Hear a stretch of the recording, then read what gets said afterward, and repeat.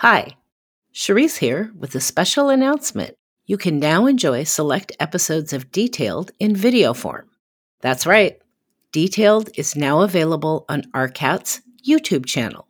Now, you may be thinking, I already listened to the podcast, no need to watch it on YouTube. Well, trust me, if you don't want to miss out, even if you're an avid listener of the podcast, the video format is a completely different experience. Not only is it like hanging out with us, but you also get to hear parts of the conversation that were left on the cutting room floor. You can also see the photos, drawings, and video as we discuss the incredible projects that are featured. Come join us on YouTube. Follow the link in our show notes, and let's get into the details. This is an original podcast by RCAT. Try the #1 most used website for finding building product information and save time and money. No registration is required with RCAT, so try it today and get ahead on your next project. Visit rcat.com. That's ARCAT.com. We designed it so it's kind of has like, there's a couple of benches around it. So a group of students can be there with their docent for an extended amount of time and experience what's going on in this little area where the ground is more moist than in other parts of the marsh. Mm-hmm. This is such a small thing, but we designed a little turtle barrier that's continuous, so they cannot climb up into the campus and get trampled. I think it's 2 feet high. It's not something that blocks any view. 18 inches. 18 inches, yeah. Just little things like that we had to think about, just being neighbors with this natural preserve. But of course, I mean, all the healthcare points for access to views and nature and healing effects are, just extraordinary in this site. This is Detailed, an original podcast by RCAT.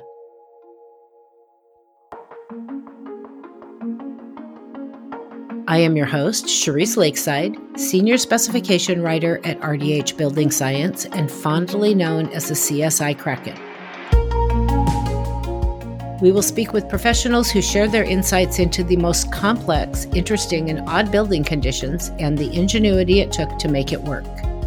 Join me as I pull back the curtain on the building industry and uncover the lessons learned. You'll gain valuable knowledge to help you better navigate your next project.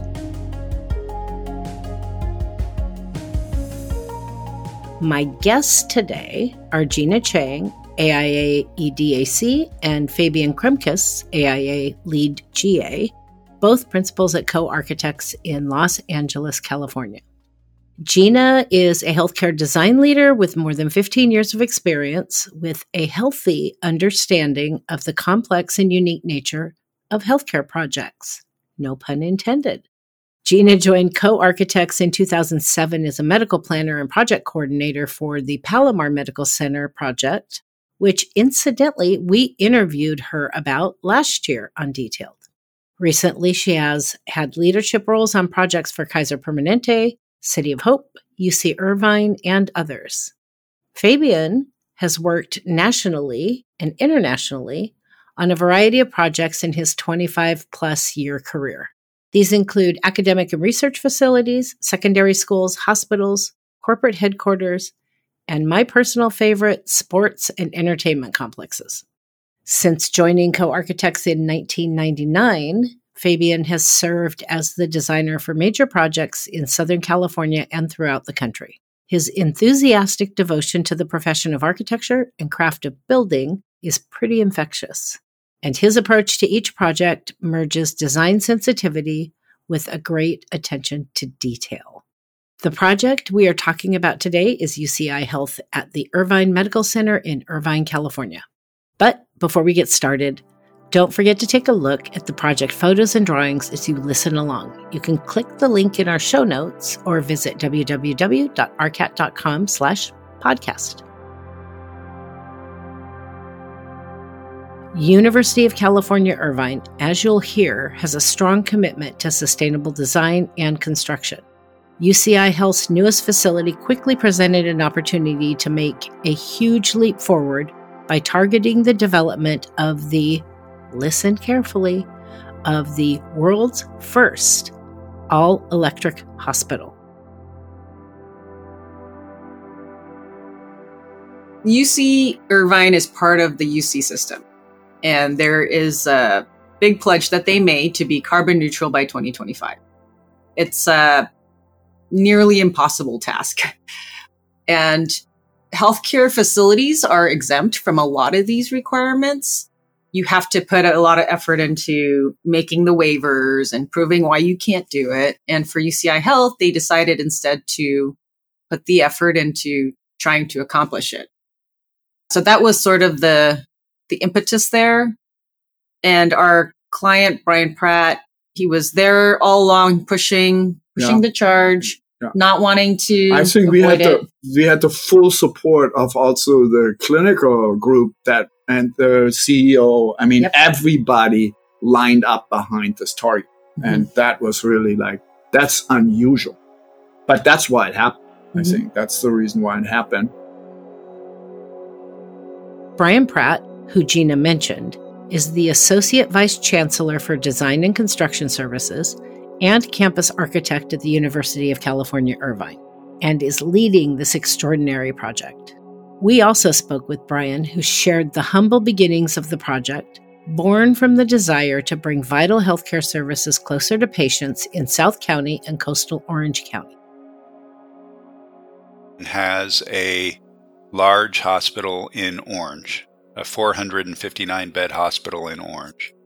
And what was becoming clear was that location wasn't sufficient to serve South County and coastal Orange County and to bring the healthcare that our patients need closer to home. Many of our patients are seriously ill with cancers and things like that and are going through intensive treatments. And so making their way 17 miles in traffic to our Orange campus was a daunting affair. And so UC Irvine Health established a and strategy to add a specialty hospital here near the main campus and closer to our patients in coastal and southern Orange County. So we worked on that, criteria document and then went through the competition phase and selected the team that is now designed and is now building the project, co-architects and Hensel Phelps. UCI Health is a place where the principles of discover, teach, heal aren't just words, but a way of life. Brian provided unique insight into the decision to attempt an all-electric hospital. The choice to go all-electric, basically it was a conscious choice by campus leadership that the UC system has a really robust sustainability policy that requires that there is no natural gas burned for new large-scale capital projects. But acute care facilities are excluded from that requirement. And what you have to do is you have to apply for a waiver and go through a process that says you are in fact an acute care facility and therefore you're exempt. Our campus leadership and UCI Health leadership said, rather than putting all our resources into getting a waiver, let's put our resources into doing what we should be doing, and that is eliminating the burning of natural gas, fossil fuels for what you would typically do for boilers, for chillers, and so on. And so we worked with Southern California Edison very early on to establish that this would be all electric. The only fossil fuels potentially being burned would be the diesel generators in the event of a catastrophic regional emergency where the power goes down. Of course, this is a 24/7 acute care facility. It has an emergency department, and so it is not an option to lose power. So in the event of losing power, then we would have the diesel generators. The technology that really allows us to do this are heat recovery chillers that basically take the rejected heat and very efficiently re-entrain it into the system where heating is needed, which results in a super, super efficient system and allows it to be all electric. Now, I will say that our aspirations were a little bit lower initially. We were not going to do all electric steam sterilization or humidification. And our design team challenged us and said, we think that's achievable. And if you really want to be all electric, then you should strive to do that. And to their credit, they proved it, and we went that route. And there were a lot of really good reasons to do it anyway. Besides the sustainability piece, you no longer have a distributed steam system, which requires a lot of maintenance. You have local sterilization and humidification. So you don't have this labyrinth of a system to maintain. So there were other good reasons to do it. And, we really appreciated the design build team pushing us, because our students, our faculty, our staff, our new recruits push us to do more and be more responsible from a sustainability standpoint, be better stewards of energy and the environment. Now, we have 23 LEED Platinum buildings on our campus, which is pretty unprecedented, probably, no doubt, nationally, but probably across the globe. We have 8 LEED Gold buildings. So sustainability has always been a huge priority for us. But, to really take that step up and, as I mentioned, our recruits, our students, faculty, and staff challenge us to do more. They say, great, 23 LEED Platinums, good for you. That you should be proud of that. But what are you doing about embodied carbon? What are you doing about Scope 3 emissions? What are you doing about fossil fuels and so on? And so we appreciate being challenged, and we appreciate our design build teams understanding that challenge and taking it a step further and demonstrating to us that we can, in fact, do more. The real push on this was also so remarkable because it was on a very tight schedule. So the design efforts that we had to complete in order to do that were compressed in time.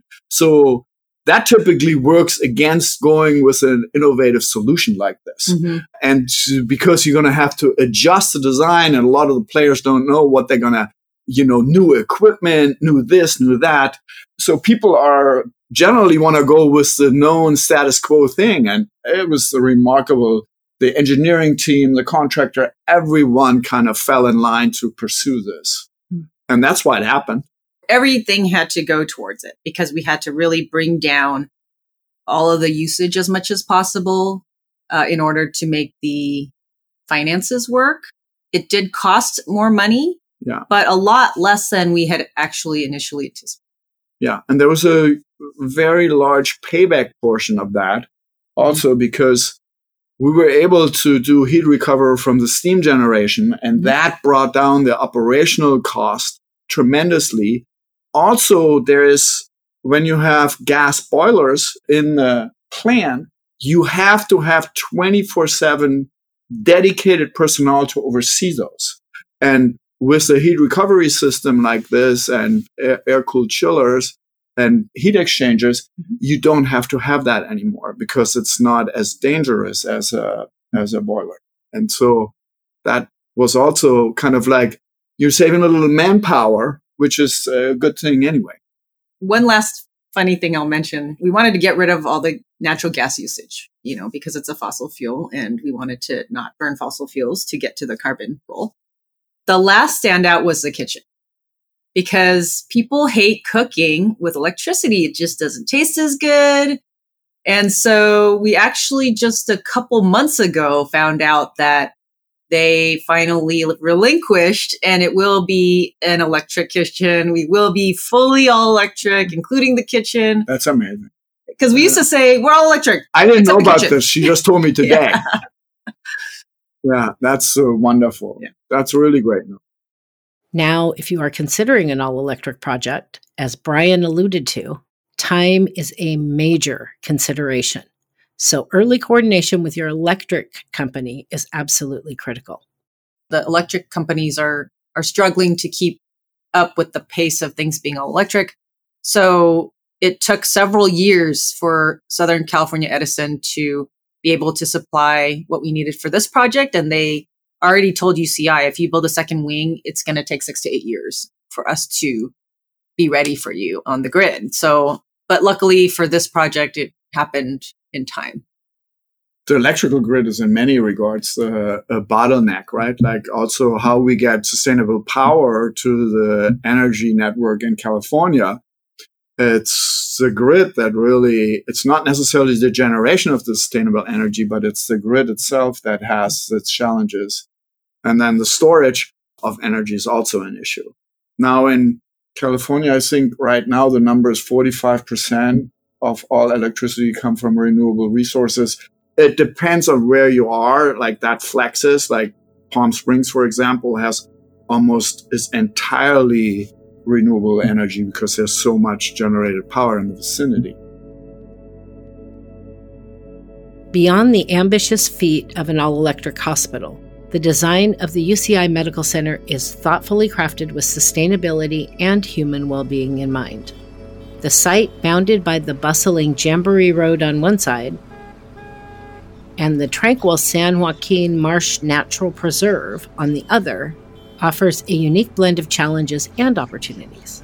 The task, then, was to seamlessly bridge the gap between the urban and natural worlds, leveraging nature to the benefit of the hospital and its occupants. When we looked at this site that just spans between the two, we said, how do you take someone from city to nature and get their body there, get their mind there, and just get all the benefits of being so close to that natural preserve? So at the front end, we've got multi-level drop-offs. We've got all the parking so that you can come in, you can conveniently find your place. The entrance to the buildings, we call them the jewel boxes. They're kind of glassy and they stand out. They're well lit. The biggest part of our site, the biggest feature, is this plaza that connects the two buildings together. And you can see straight from the entry all the way down to the marsh, unobstructed views. In the center, I think it kind of transitions to a more calmer environment on the end. In the center, we have a large area with these bird shade structures, which I'm really excited about. I think that's going to be really cool. They provide shade for the central area, which I think can hold up to 200 seats at one point. Easily. Yeah.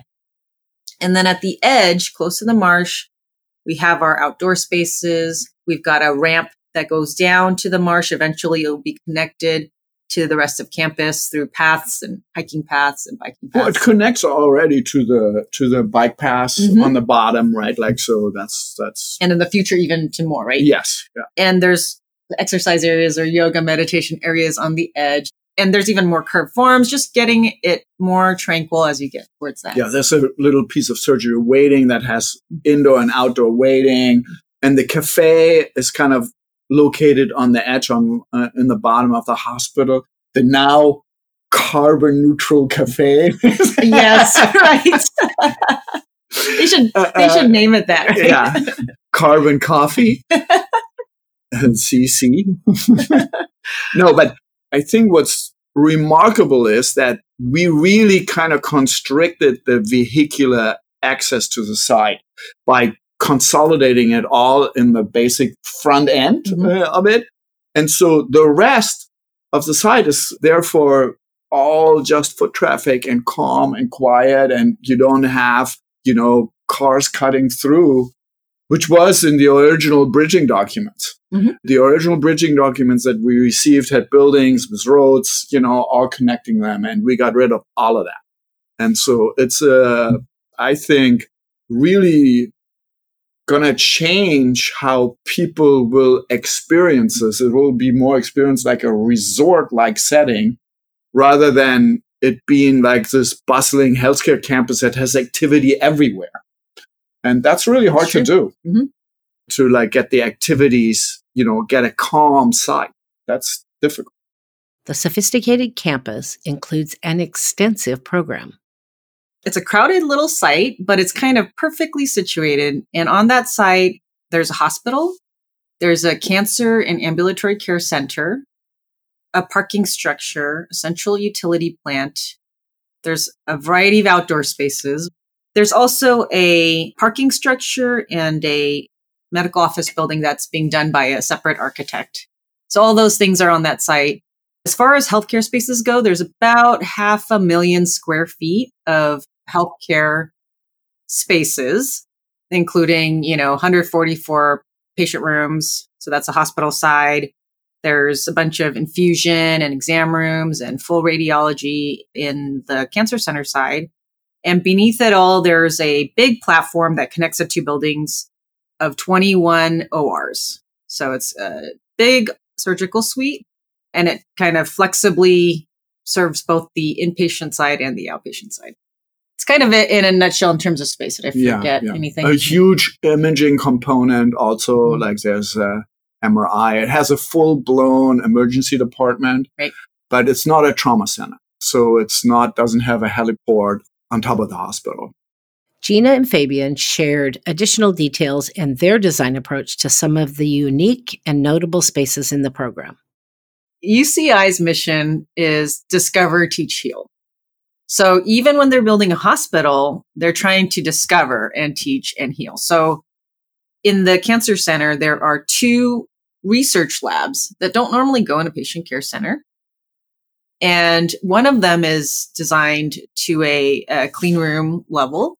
It is used for cell therapy, brand new therapy, gets taken out of the patient upstairs in infusion, gets taken to the lab, manipulated, back to the same patient, same day, one roof.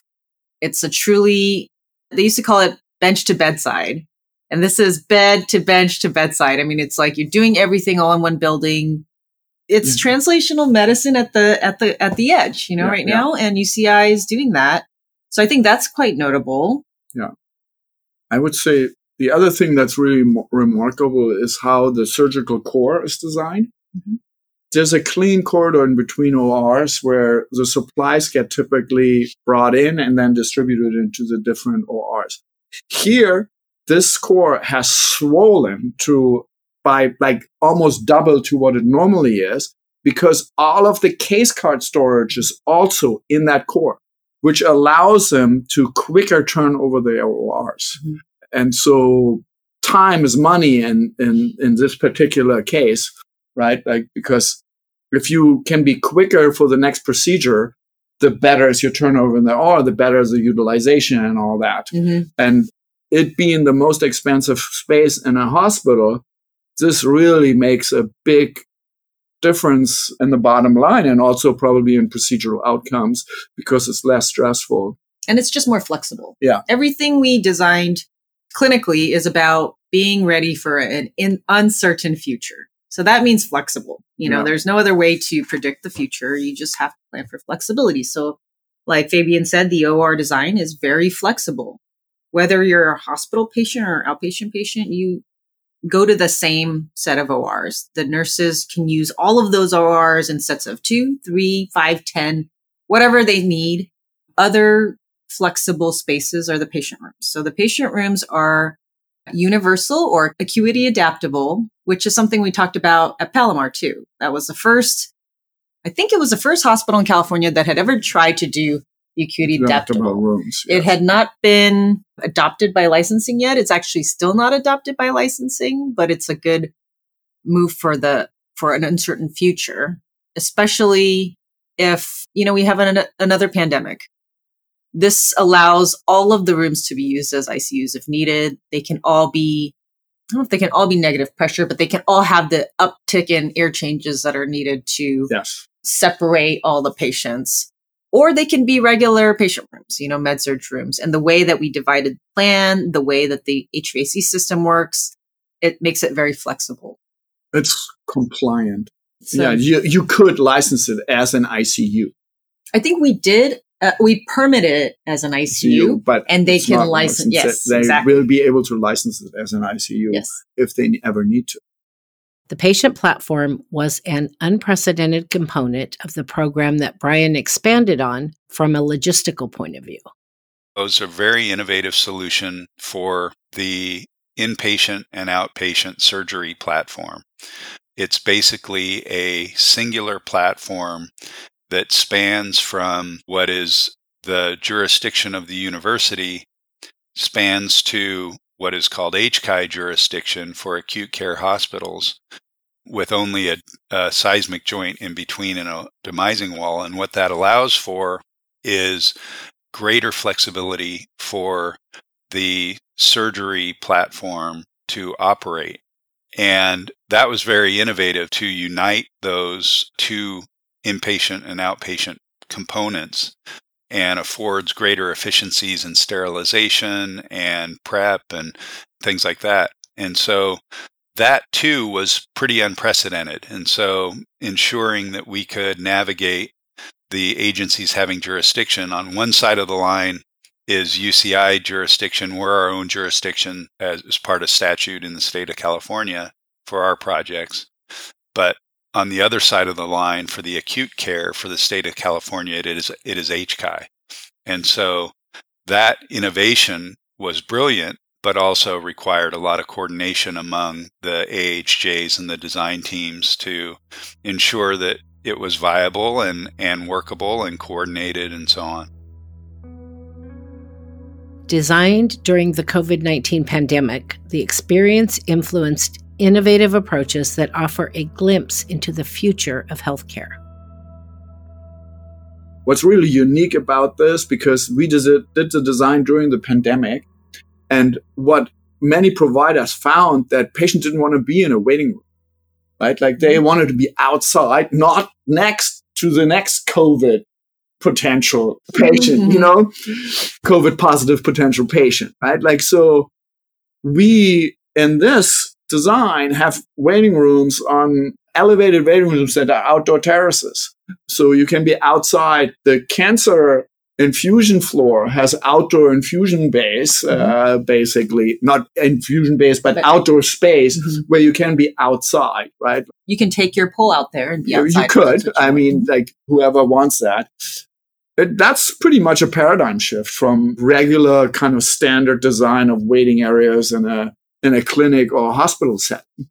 That big plaza space in the middle, they also wanted it to be usable for not just, public functionality or events or fundraising or any of that. So we tested all those scenarios, but they wanted it also to be ready if there is another pandemic, that they can convert that and put a few triage tents up or do something. So there's utilities supplied into the plaza for them to allow to do that. I don't know if you knew that UCI Health was one of the first, I think they were the first hospital in California that erected a field hospital when COVID broke out. So they had all the tents outside. They set it up in a matter of a couple weeks and got the approval of OSHPA and other agencies. So they are very at the forefront of trying to be ready. I know the CEO is very involved and adamant about, being ready. So he pushed us a lot on these designs. One space that I've never done and I haven't done since is the lavender rooms. And I've talked about lavender rooms before. It's just when a client cares enough to put that space into the program. It's not a large space. It's not an expensive space, but in healthcare, space is always just taken up with something else. It's too precious. But to actually prioritize the emotional health of a staff member or patient or family or anybody to make that room is very unique and not very common. So of course we embraced it wholeheartedly. It's got the end room of the patient unit on each floor. So unobstructed views of the marsh. It's a small room. It's designed for when you really just can't take it anymore emotionally. You have to get away. You got to go somewhere quiet with view, with a comfy chair and something that just distracts you from, the horrible thing that might have happened. So I hope that we can do another one again. They're important spaces, but not always very common. The UCI Health Irvine Medical Center decided to provide dedicated staff-only areas. Some level of separation from patients and families is soothing to them because they really can't be themselves for a variety of reasons, like there's privacy, there's just, you're there as a support person. You're not there to share in the pain, but you do feel the pain. So the third level of the hospital is actually staff only. It has a lab, it has a pharmacy, and a couple other staff-only areas, and it has a terrace there. It has a big lounge. So I think just having that no patient zone, you can kind of talk about anything you want on that floor. You don't have to make sure no one's around. Yeah. You can be with each other. There's a resident program there, so the younger residents who are learning to be doctors can might be taking things harder than, more seasoned doctors can go there. And there's also a well-defined collaboration area on every floor. Yep. Right, like that is kind of the biggest we've ever done. Screened somewhat from visitors. I mean, patients don't really go there. No, and so that's also kind of unique to this facility because it's a teaching hospital as well. That's right. And so students and the medical staff can get together there to kind of talk among things, and they also have a quiet place to work. Healing isn't confined to clinical spaces. It extends to soothing respite areas throughout the facility. These spaces are for patients, families, and staff alike. They include meditation gardens, rooms, yoga areas, and staff-only zones, creating a haven for mental and emotional well-being. When it comes to material selection, the team aimed for quality and warmth where possible to avoid the typical clinical look and feel that dominates so many hospitals. Well, as a baseline, we have our standard products we use that must be able to handle the healthcare environment. So they've got to be very cleanable. They got to be durable, last 50 years if possible, antimicrobial as possible, non-VOC emitting as possible. I mean, all these things affect health. So, and then we need to kind of tailor this to the client and the design concept and what we're trying to do. We also look for things that can stand up to healthcare standards, but maybe don't evoke healthcare feelings. Like, these corner guards or wall protection that always lets you know that you're in a hospital. On UCI, we use a lot of this wall covering type of wall protection. It's called P3 Tech. It curves. It looks more like textured wallpaper, but it does the job. Yeah. I think the big thing, and this is not just true for the typology of a hospital, it's also true for most of the work we do, because it's for mission-driven clients that hang on to their facility as long as I possibly can, right? So we want to make it as durable as possible. So to have kind of things that are withstand the test of time, not just from a looks perspective, but also from a material durability perspective, is really kind of important to combine those two things.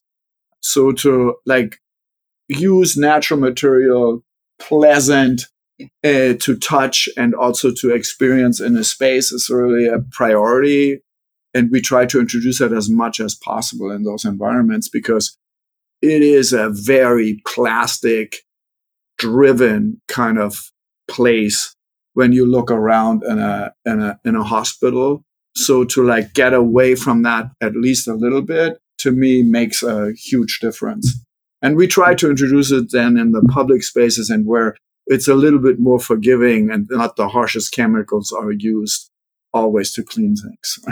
I have an example that I think Fabian's not going to really like, but I'm going to say it anyway. We had to try to bring warmth to these public areas. Yeah. And we wanted to use wood, but we needed to use wood that could go outside to inside. Yeah. It needed to be durable. It needed to be water resistant. Yeah. We used in these areas a metal panel that has a wood finish. Yeah. And, I say that he's not going to like it because I know that he likes to stay very true to, the material and what it is. And it shouldn't be looking like something else. Something that it's not. But, I think in these cases, we need to make the decisions that accomplish the goals and are durable. Like durability is such an important thing. Otherwise, it's not going to look good after. Yeah. There's very little money to clean and replace things in these environments. Mm-hmm. They want to put the money where it matters most to them, which is providing good healthcare and not doing building maintenance. It's not a casino or a hotel. And so it's very important that we kind of strike the balance there. Stepping out to the exterior, the facade was approached with, again, sustainability and human well-being at the forefront.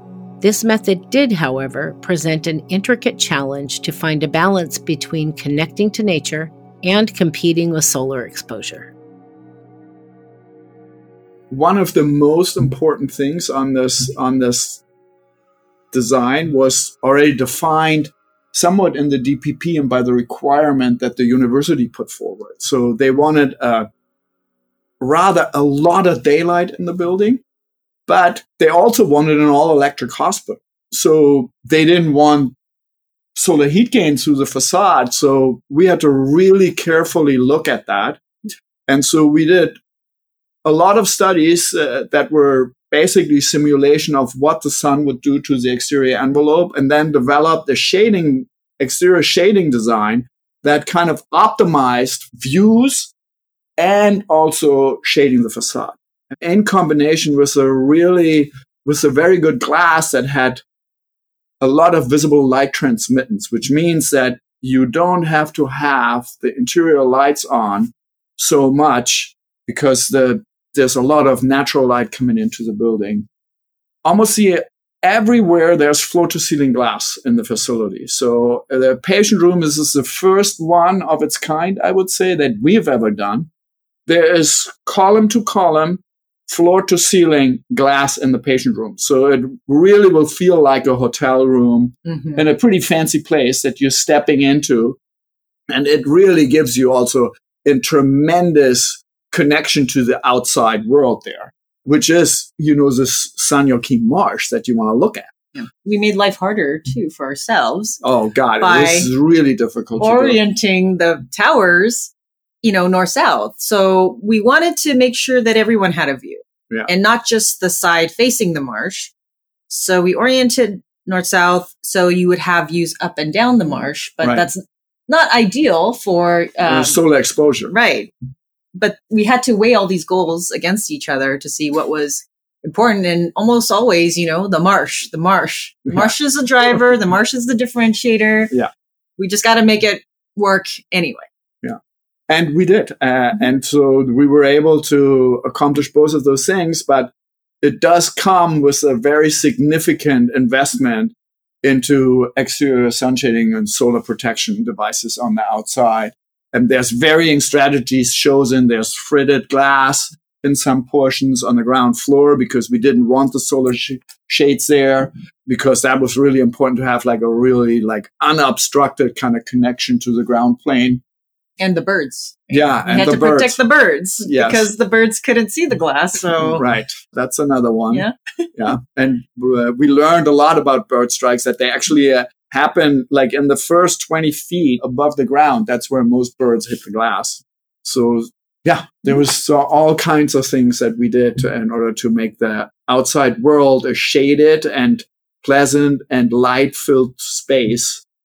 Yeah, and it was really fun to work on it, because we had really great partner that did the pricing and did the fabrication of it. They were tremendous. You want to say who that is? Yeah, Enclose was the curtain wall contractor, and they did an absolutely terrific job. Their team was impeccable in terms of its follow through, and also the execution and quality now is amazing. Shading also brought about practical challenges that the design team had to figure out. I think probably to develop a meaningful shading strategy was probably the most involved from an engineering standpoint of view, because we have a 3-foot sun shading device and then an 18-inch sun shading device on a lot of the facade. And to hold those off and then have the window cleaning system pass it all by is really tricky. And so a lot of consideration went into that. I think the other part that was interesting about it, where those are located and how much of a difference it make if you make something shorter or longer, move it up and down. That was, and still maintaining the view was kind of like a constant battle, right? Like, so we went through several iterations on that. I can't count many, maybe 20, like moving it another inch or 2 here, pulling it out another 3 inches, and then, oh no, the window cleaning cannot pass by anymore. So it went back and forth with our engineering partners that did really a full on simulation of the solar heat gain. And so it was tricky. Another part was to get actually stone on the building. I mean, you remember, right? Like we have 2 stair towers that are kind of like significant beacon elements that kind of anchor the 2 buildings in the side and are part of the entry sequence to both. And it's a unitized curtain wall that has now stone on it on the individual curtain wall panels. And that was quite tricky to do that. But it looks really good. Mm-hmm. It's like they did a perfect job. The hospital's sustainability features extend beyond the building design. Sustainability measures were also taken to preserve and enhance the natural environment. Being next to the marsh meant we needed to think about sustainability differently. We did the checklist. The hospital is currently at LEED Platinum and the cancer center is at LEED Gold. So we went through the regular, baseline criteria to meet. And of course, the all electric was a stretch goal. In addition, just being next to that marsh, we definitely didn't want to leave those who were there before us in a worse shape than when we got there. And by that, I mean, the birds we talked about, the turtles, the native species, the plants, when we first thought that not touching it would be the best, just leave it as it was. But actually, we worked with UCI biologists from their academic side, and they helped us to understand that they actually wanted that water. And they also made use of the biofiltration retention basin, right? Yeah, we have like a little retention basin where the stormwater comes out. And so they want to use that as a teaching environment because the birds and other animals will be attracted by, standing water or by the water that kind of like slowly seeps in the ground there. So the biologists saw the retention basin as a teaching moment for their student population that comes there to do, learn research in the natural environment. And so we designed it so it's kind of has like, there's a couple of benches around it. So a group of students can be there with their docent for an extended amount of time and experience what's going on in this little area where the ground is more moist than in other parts of the marsh. Mm-hmm. And I have to tell the favorite turtle story because these turtles, they're pretty ugly turtles, but anyway, they're also precious and important, but they crawl up. And so they kept crawling up. And if they crawl up into campus, they will get trampled. So this is such a small thing, but we designed a little turtle barrier that's continuous. So they cannot climb up into the campus and get trampled. I think it's 2 feet high. It's not something that blocks any view. 18 inches. 18 inches. Yeah. Just little things like that we had to think about just being neighbors with this natural preserve. But of course, I mean, all the healthcare points for access to views and nature and healing effects are, just extraordinary in this site. Construction of this new campus has begun, and Brian, the Associate Vice Chancellor for Design and Construction Services and campus architect, provided us with an update. Done what's called topping out of the hospital tower, which is placement of the highest piece of steel, placed several of the concrete decks. The ambulatory care center, which is called the Chow Family Comprehensive Cancer and Ambulatory Care Center, will be done first. And that'll be done in basically March of next year. And then the hospital will follow in mid-2025. In support of those 2 buildings is a central utility plant, which is an all-electric central utility plant that is really unprecedented at least in the country, if not the world. So we're really proud of that all-electric central utility plant. That portion of the project, as well as the parking structures, will come up when the ambulatory care center opens. They're a part of that support system, the infrastructure for that project. So the Chow Family Comprehensive Cancer and Ambulatory Care Center comes up first with the central utility plant and the parking structure, followed about a year later or so by the hospital itself. Construction, as always, taught valuable lessons, but not necessarily the ones that will prepare you for the next project, because in healthcare, change is constant. healthcare just never stops changing in construction. You have this new piece of equipment or this new technology. It's unavoidable that you're going to change stuff. Right. And as UCI Health, a very, I know they don't like to say cutting edge, but a very, top-notch, forward-thinking academic medical center, they want the best this and that and the newest technology, and even the little camera and all those things come with changes that we have had to make during construction, which costs more, which takes longer, which is painful. But again, it's the lesson I've learned is that, they need to be the best. So we just need to deal with it. Yeah. I would say what was really striking to me is that, there was a very good foundational document that we based our design around and evolved it together with the contractor. That it was a design build project, very fast paced. And then we found out that, as we start construction, that there's actually changes that the client kind of they held back a little bit and then said, okay, then now we want this and we want this and we want this, right? So it kept piling on. And that is very challenging then to incorporate all that or revisit things and redo stuff. That was really hard on the team. I think many people worked very late hours to kind of accommodate those design changes. I don't recommend putting an MRI on a second floor because that would be something, if you can avoid it, don't do it because it's really involved. It requires you to kind of isolate it from the rest of the structure. So the floor can't touch the floor directly. So there has to be on dampers and a second slab. And then all of the walls also and the ceiling have to be separated from the rest of the structure because the vibration that exists in a building can't transfer to that imaging equipment. I think it wanted to be on that floor. Yeah, because that was the rest of the imaging department. Yeah, we had to make those trade-offs again. We have to make the tough decision. Right. And do it. So I actually think it is the right place for it. But yes, it is the right place for it. It's the right place from a departmental standpoint view, but from a efficiency of construction standpoint of view, it's not necessarily the right place. If you can avoid it. Yes. Right? Yeah. Don't put it on slab on grade. Don't make a very, very complicated linear accelerator into a doubly as complicated MRI linear accelerator while in construction. That was also hard, really hard. Yeah. But again, we had a young team member who was just tenacious, work on it and made it work.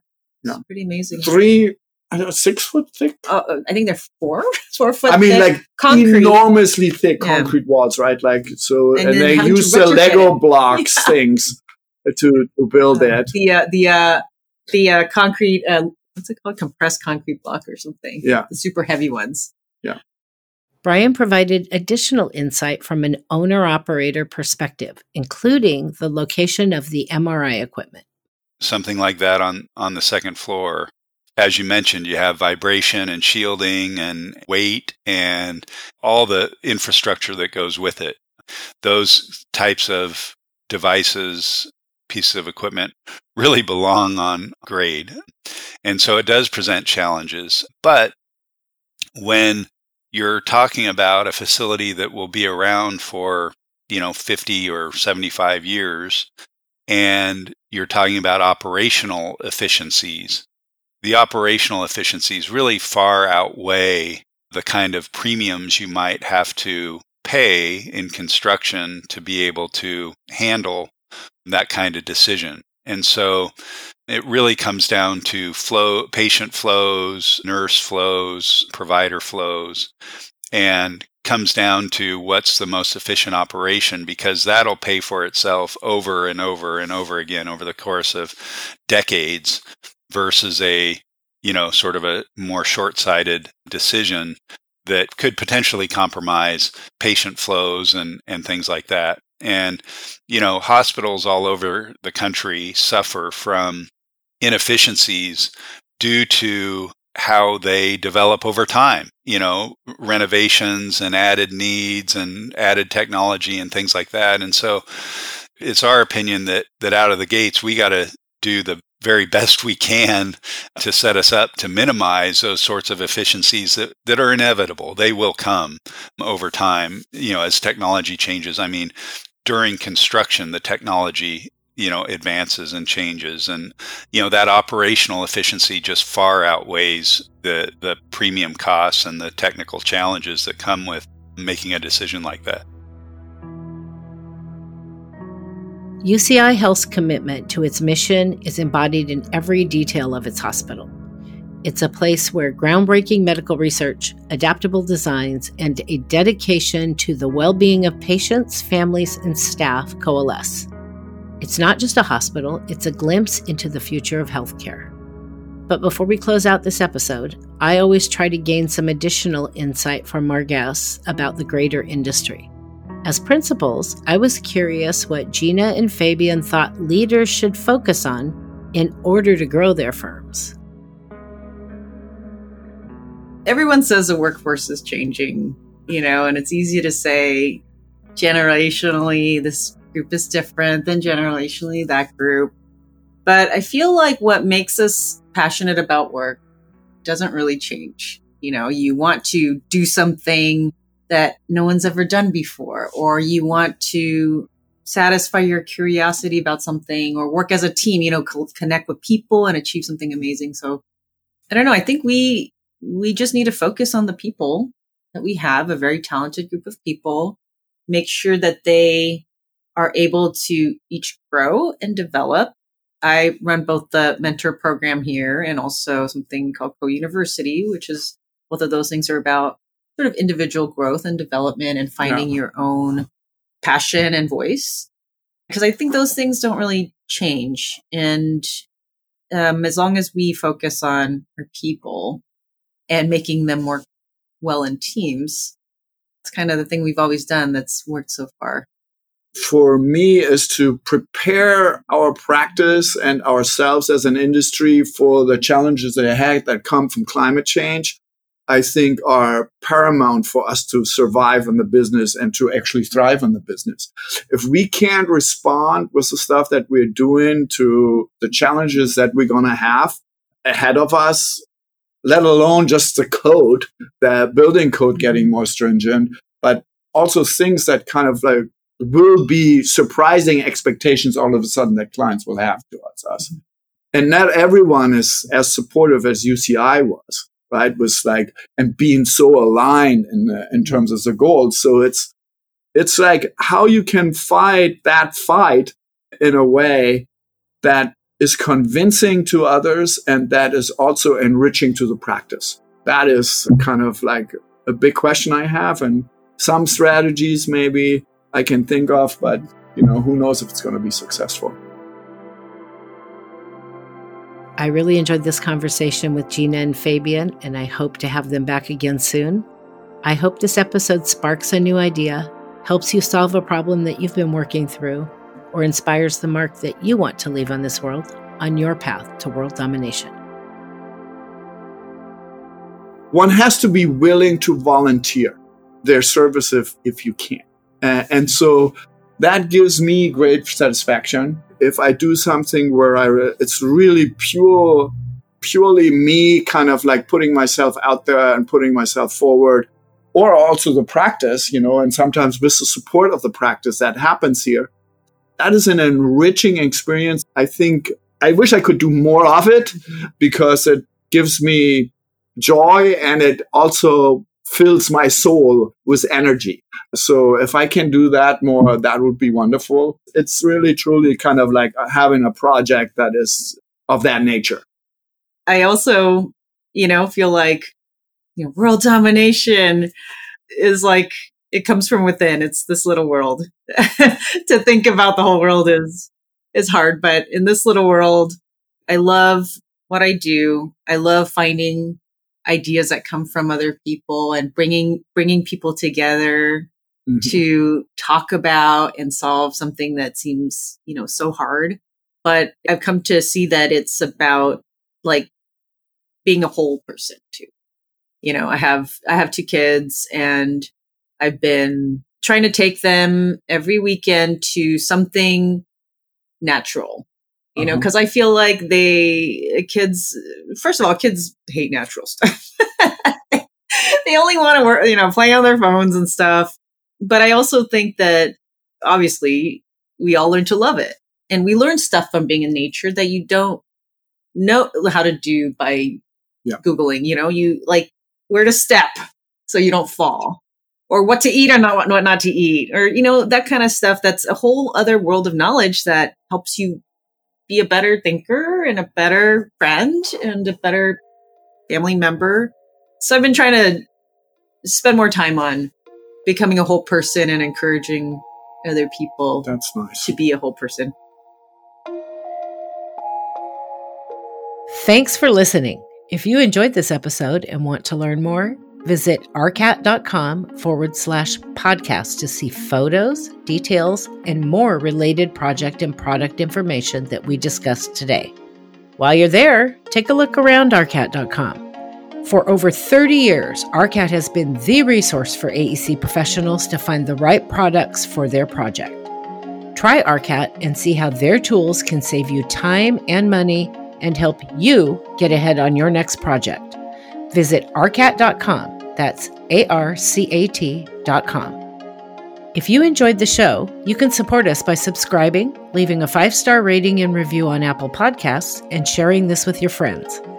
Thanks again for listening. We'll be back to share more stories and lessons learned to help you navigate your next project.